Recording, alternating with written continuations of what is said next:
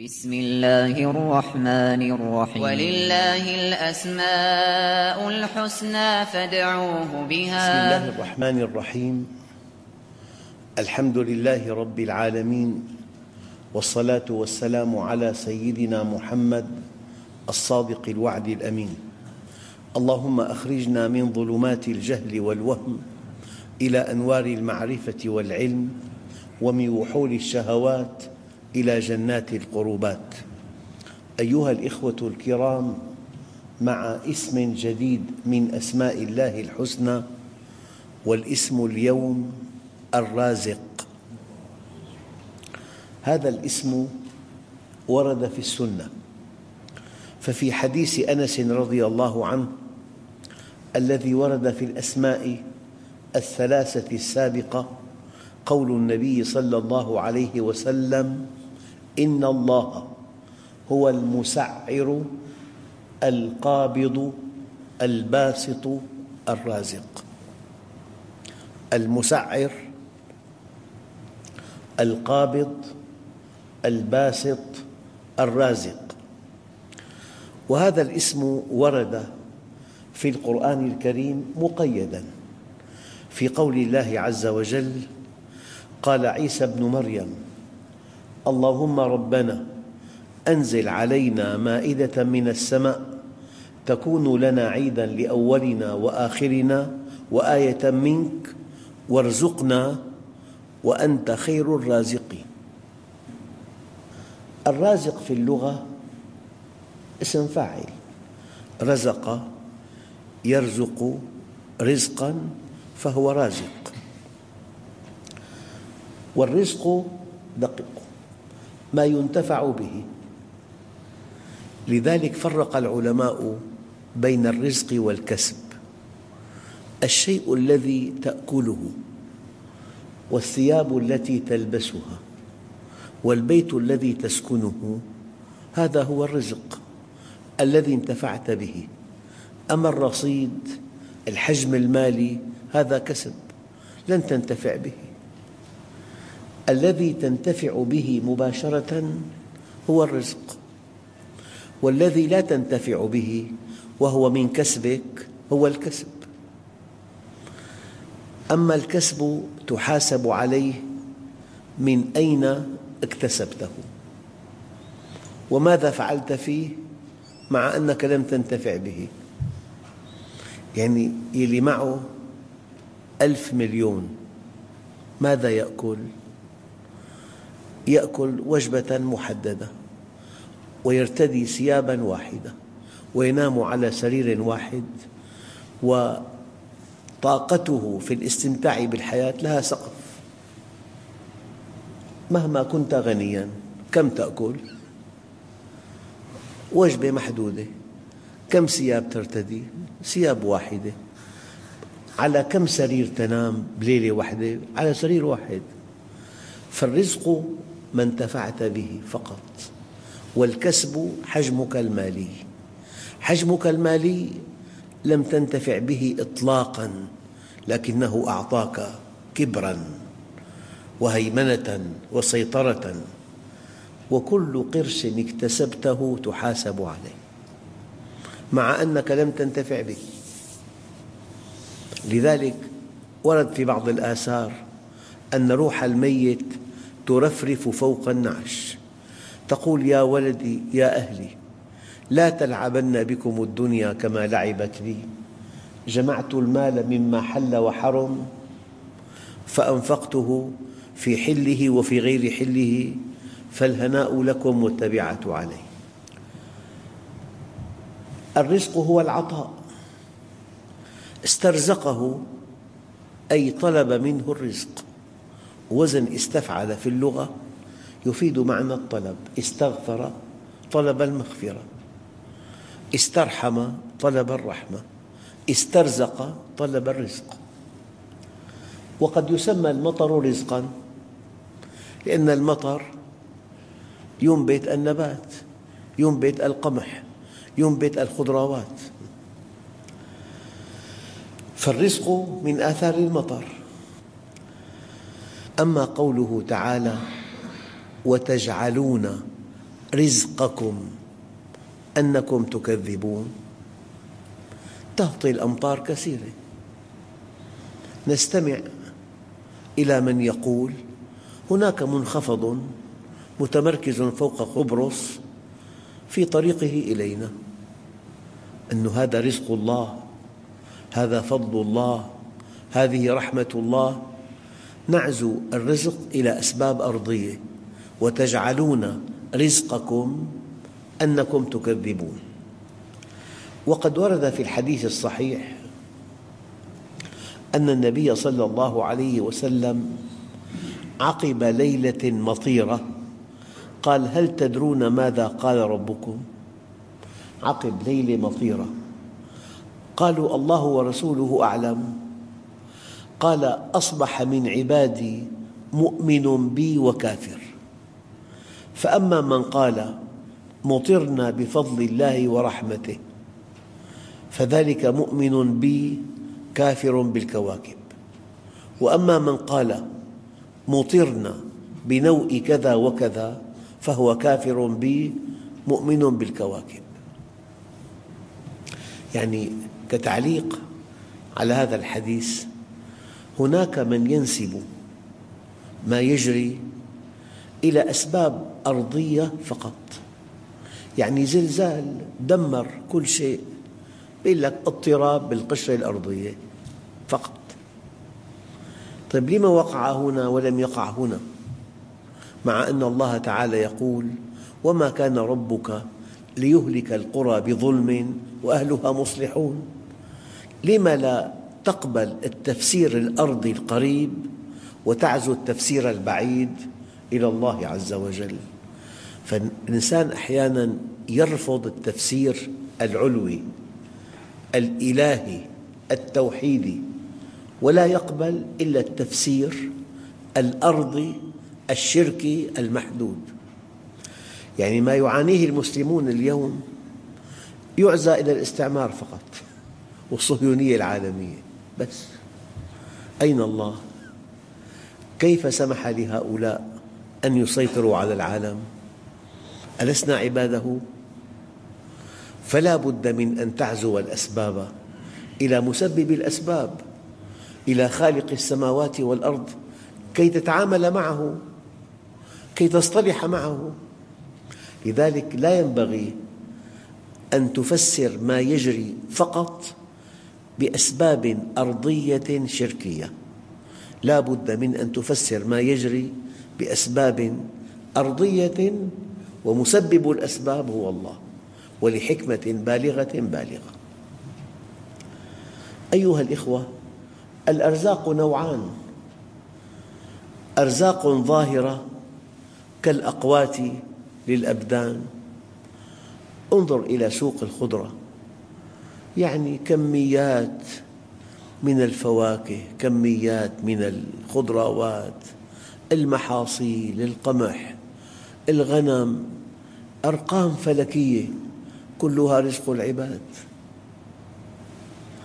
أقوات للأبدان. وفي أرزاق باطنة هي المعارف والإيمان. واحد الله عز وجل رزقه فهم لكتاب الله، هذا رزق. بالمناسبة العلم هو أعلى أنواع الرزق. الدليل: وعلمك ما لم تكن تعلم وكان فضل الله عليك عظيما. ولما بلغ أشده واستوى آتيناه حكما وعلما. الله عز وجل أعطى المال لمن لا يحب، وأعطاه لمن يحب. حتى نكون موضوعيين، أعطى المال لقارون وهو لا يحبه، وأمره: وابتغ فيما آتاك الله الدار الآخرة. أعطاه لسيدنا عثمان وهو يحبه، أنفق على جيش العسرة، وقال النبي الكريم: ما ضر عثمان ما فعله بعد اليوم. رضي عنه من أعماق أعماقه. أعطى الملك لفرعون وهو لا يحبه، وأعطاه لسيدنا سليمان وهو يحبه. لكن الذين يحبهم ماذا أعطاهم؟ الملك ليس مقياساً، والمال ليس مقياساً، لكن الذين يحبهم الأنبياء قمم البشر، ولما بلغ أشده واستوى آتيناه حكماً وعلما. فإذا وهبك الله رزقاً من نوع الرزق الذي وهبه لأحبابه فاشكر الله عز وجل. يعني في بالأرض من يعبد الجرذان في آسيا، في من يعبد ذكر الرجل، في من يعبد الموج البحر، في من يعبد البقر، في من يعبد الشمس والقمر، في من يعبد الحجر. والله سبحانه وتعالى أكرمنا أن نعبد خالق السماوات والأرض. أما الله جل جلاله هو الرازق، هو الذي يرزق الخلائق أجمعين،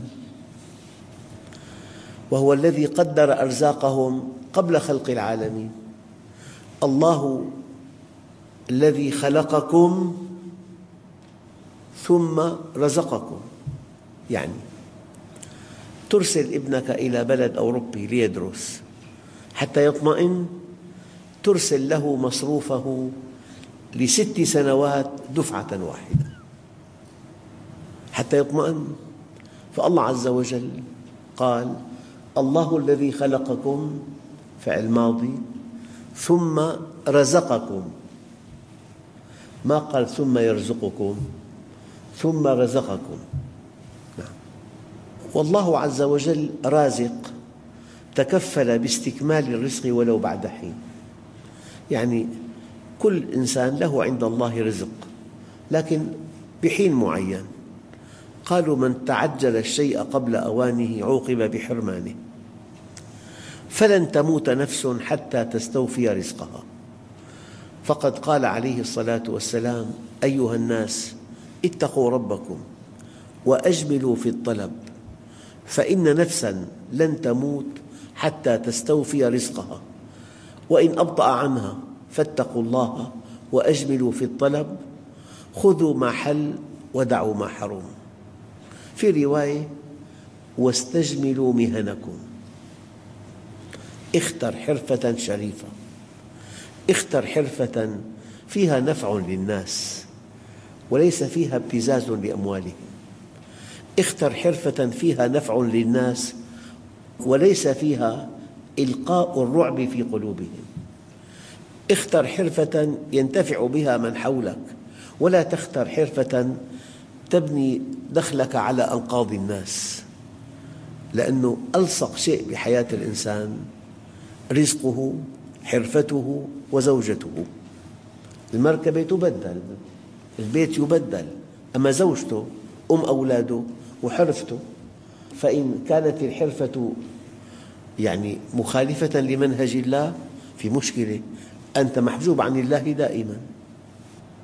حديث آخر: إن روح القدس نفثت في روعي أن نفساً لن تموت حتى تستكمل أجلها وتستوعب رزقها، فاتقوا الله وأجملوا في الطلب، ولا يحملنكم استبطاء الرزق أن يطلب بمعصية الله، فإن الله تعالى لا ينال ما عنده إلا بطاعته. والآية الكريمة: يا أيها الناس اذكروا نعمة الله عليكم هل من خالق غير الله يرزقكم من السماء والأرض. أيها الإخوة، قال بعض العلماء: الرزق اسم لكل ما يتغذى به من إنسان وغير إنسان، لكن هذه الكلمة تعم رزق الدنيا والآخرة.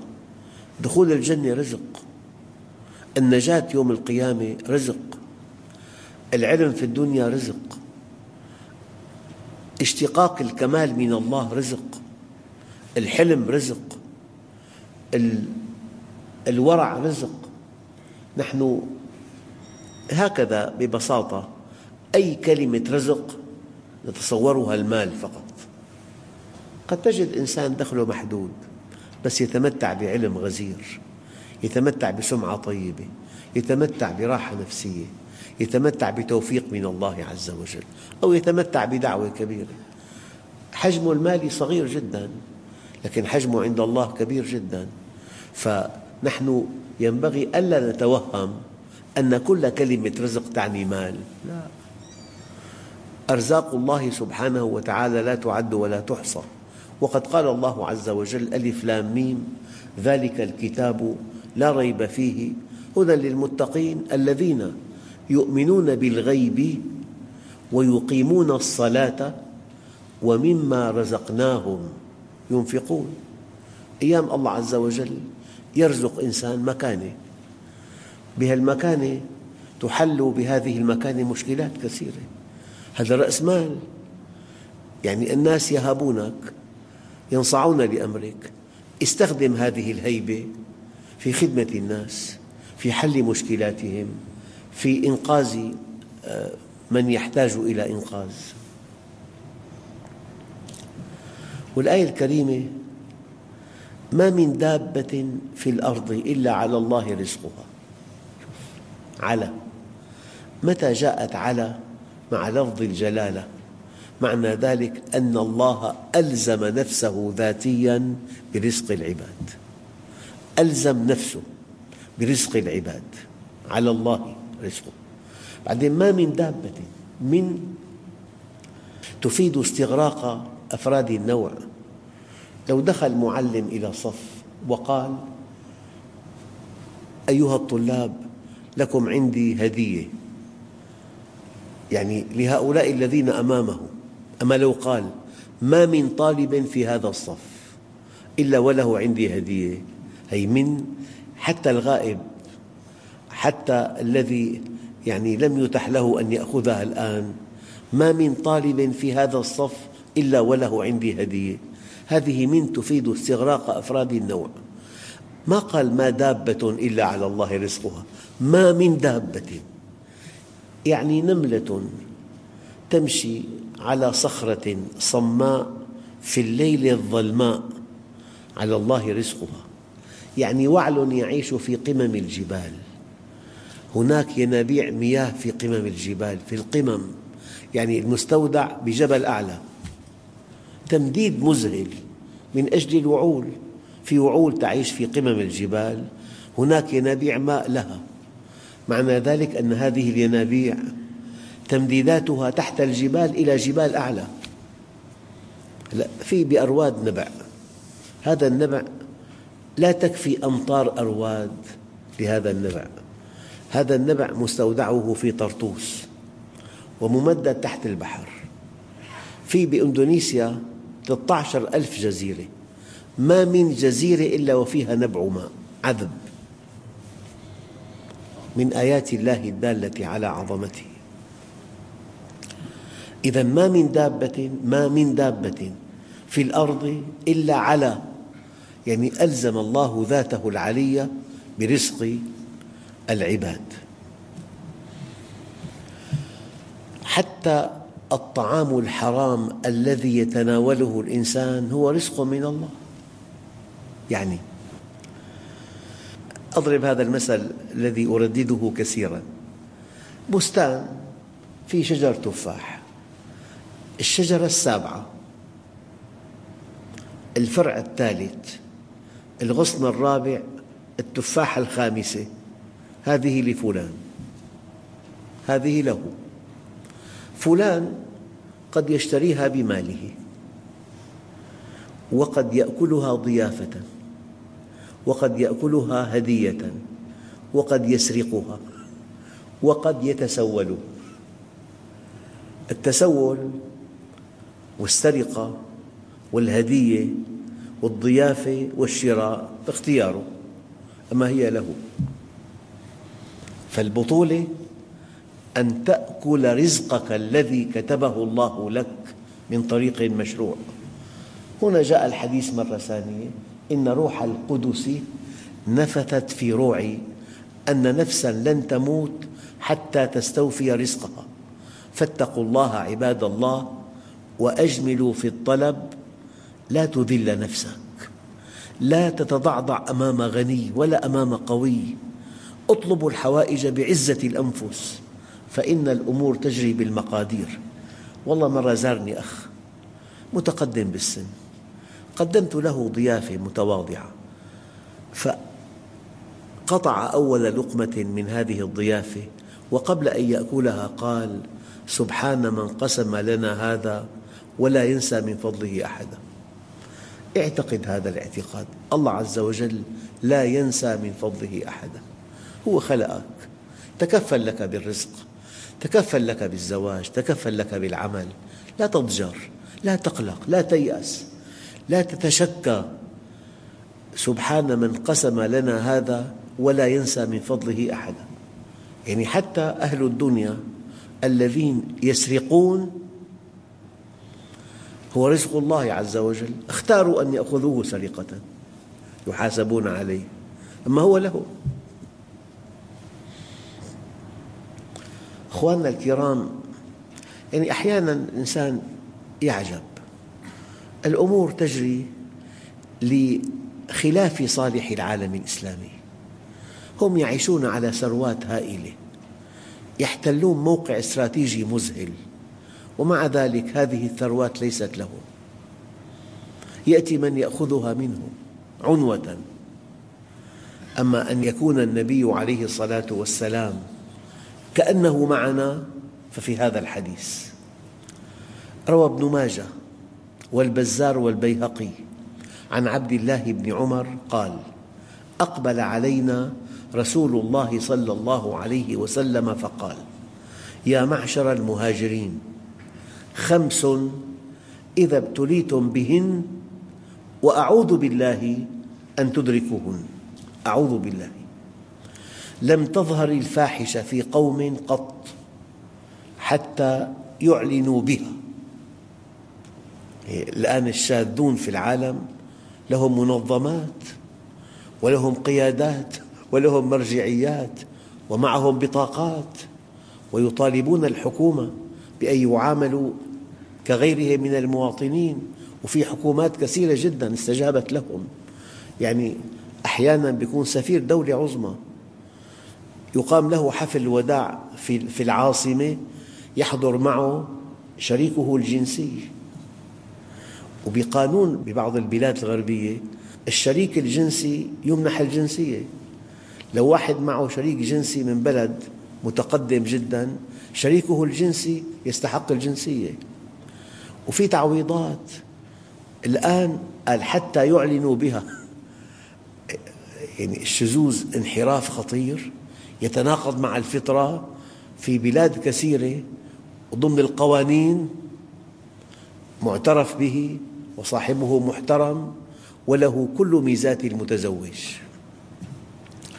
قال: لم تظهر الفاحشة في قوم قط حتى يعلنوا بها إلا فشى فيهم الطاعون والأوجاع التي لم تكن مضت في أسلافهم. الإيدز يعني كان قديما إذا إنسان سافر وطرق بابه ليلا يقشعر جلده خوفا من الله ولا يفتح الباب، والآن يقشعر جلده لكن خوفا من الإيدز. أحبط الله أعمالهم. ولم ينقصوا المكيال والميزان إلا أخذوا بالسنين. الغش، أنواع الغش وشدة المؤنة وجور السلطان عليهم. ولم يمنعوا زكاة أموالهم إلا منعوا القطر من السماء. ولولا البهائم لم يمطروا. دققوا الآن. ولم ينقضوا عهد الله وعهد رسوله إلا سلط الله عليهم عدواً من غيرهم يأخذ بعض ما في أيديهم. يعني بأول حرب 700 مليار نقلت من بلادنا إلى بلاد الغرب، وكل حرب تنقل ألوف المليارات من بلادنا إلى بلاد الغرب. وما لم تحكم أئمتهم بكتاب الله إلا جعل الله بأسهم بينهم. الحروب الأهلية. وما لم تحكم أئمتهم بكتاب الله إلا جعل الله بأسهم بينهم، عدو يتسلط عليهم يأخذ ما في أيديهم، يمنعون القطر من السماء. هذه كلها بالأخطاء التي يرتكبها المسلمون في آخر الزمن. العلماء قالوا: رزق الأبدان بالأطعمة، ورزق الأرواح بالمعرفة. المعرفة رزق، والمعرفة أشرف الرزقين، فإذا خصك الله بدخل وفير أكلت به أطيب الطعام، وخص عبداً آخر برزق المعرفة، فاعلم علم اليقين أن العبد الآخر أكثر حظوة عند الله منك، لأنه منحه رزق النفوس ورزق الأرواح وهي المعارف. قال تعالى: ولما بلغ أشده واستوى آتيناه حكماً وعلما وكذلك نجزي المحسنين. والنبي عليه الصلاة والسلام يقول: أبيت عند ربي يطعمني ويسقين. والله أيام يكون بعض الإخوة في مجلس مبارك، في تجلي، في نور، في سرور، في مودة، في محبة، في ذكر لله، يقول لك: جلست جلسة لا أنساها مدى الحياة. قدم كأس شاي فقط ما في شيء، وأيام طعام نفيس، ألوان، أنواع منوعة، يقول لك: ما ارتحنا، ما انبسطنا. نعم. وقال بعض العلماء: الرازق من غذى نفوس الأبدان بتوفيقه وحل قلوب الأخيار بتصديقه. الرزق رزقان: رزق الأبدان ورزق النفوس. نحن بحاجة إلى رزق الأبدان، لكن لا تنسوا حاجتكم العظمى إلى رزق النفوس، إلى العلم بالله. وعلمك ما لم تكن تعلم وكان فضل الله عليك عظيما والحمد لله رب العالمين.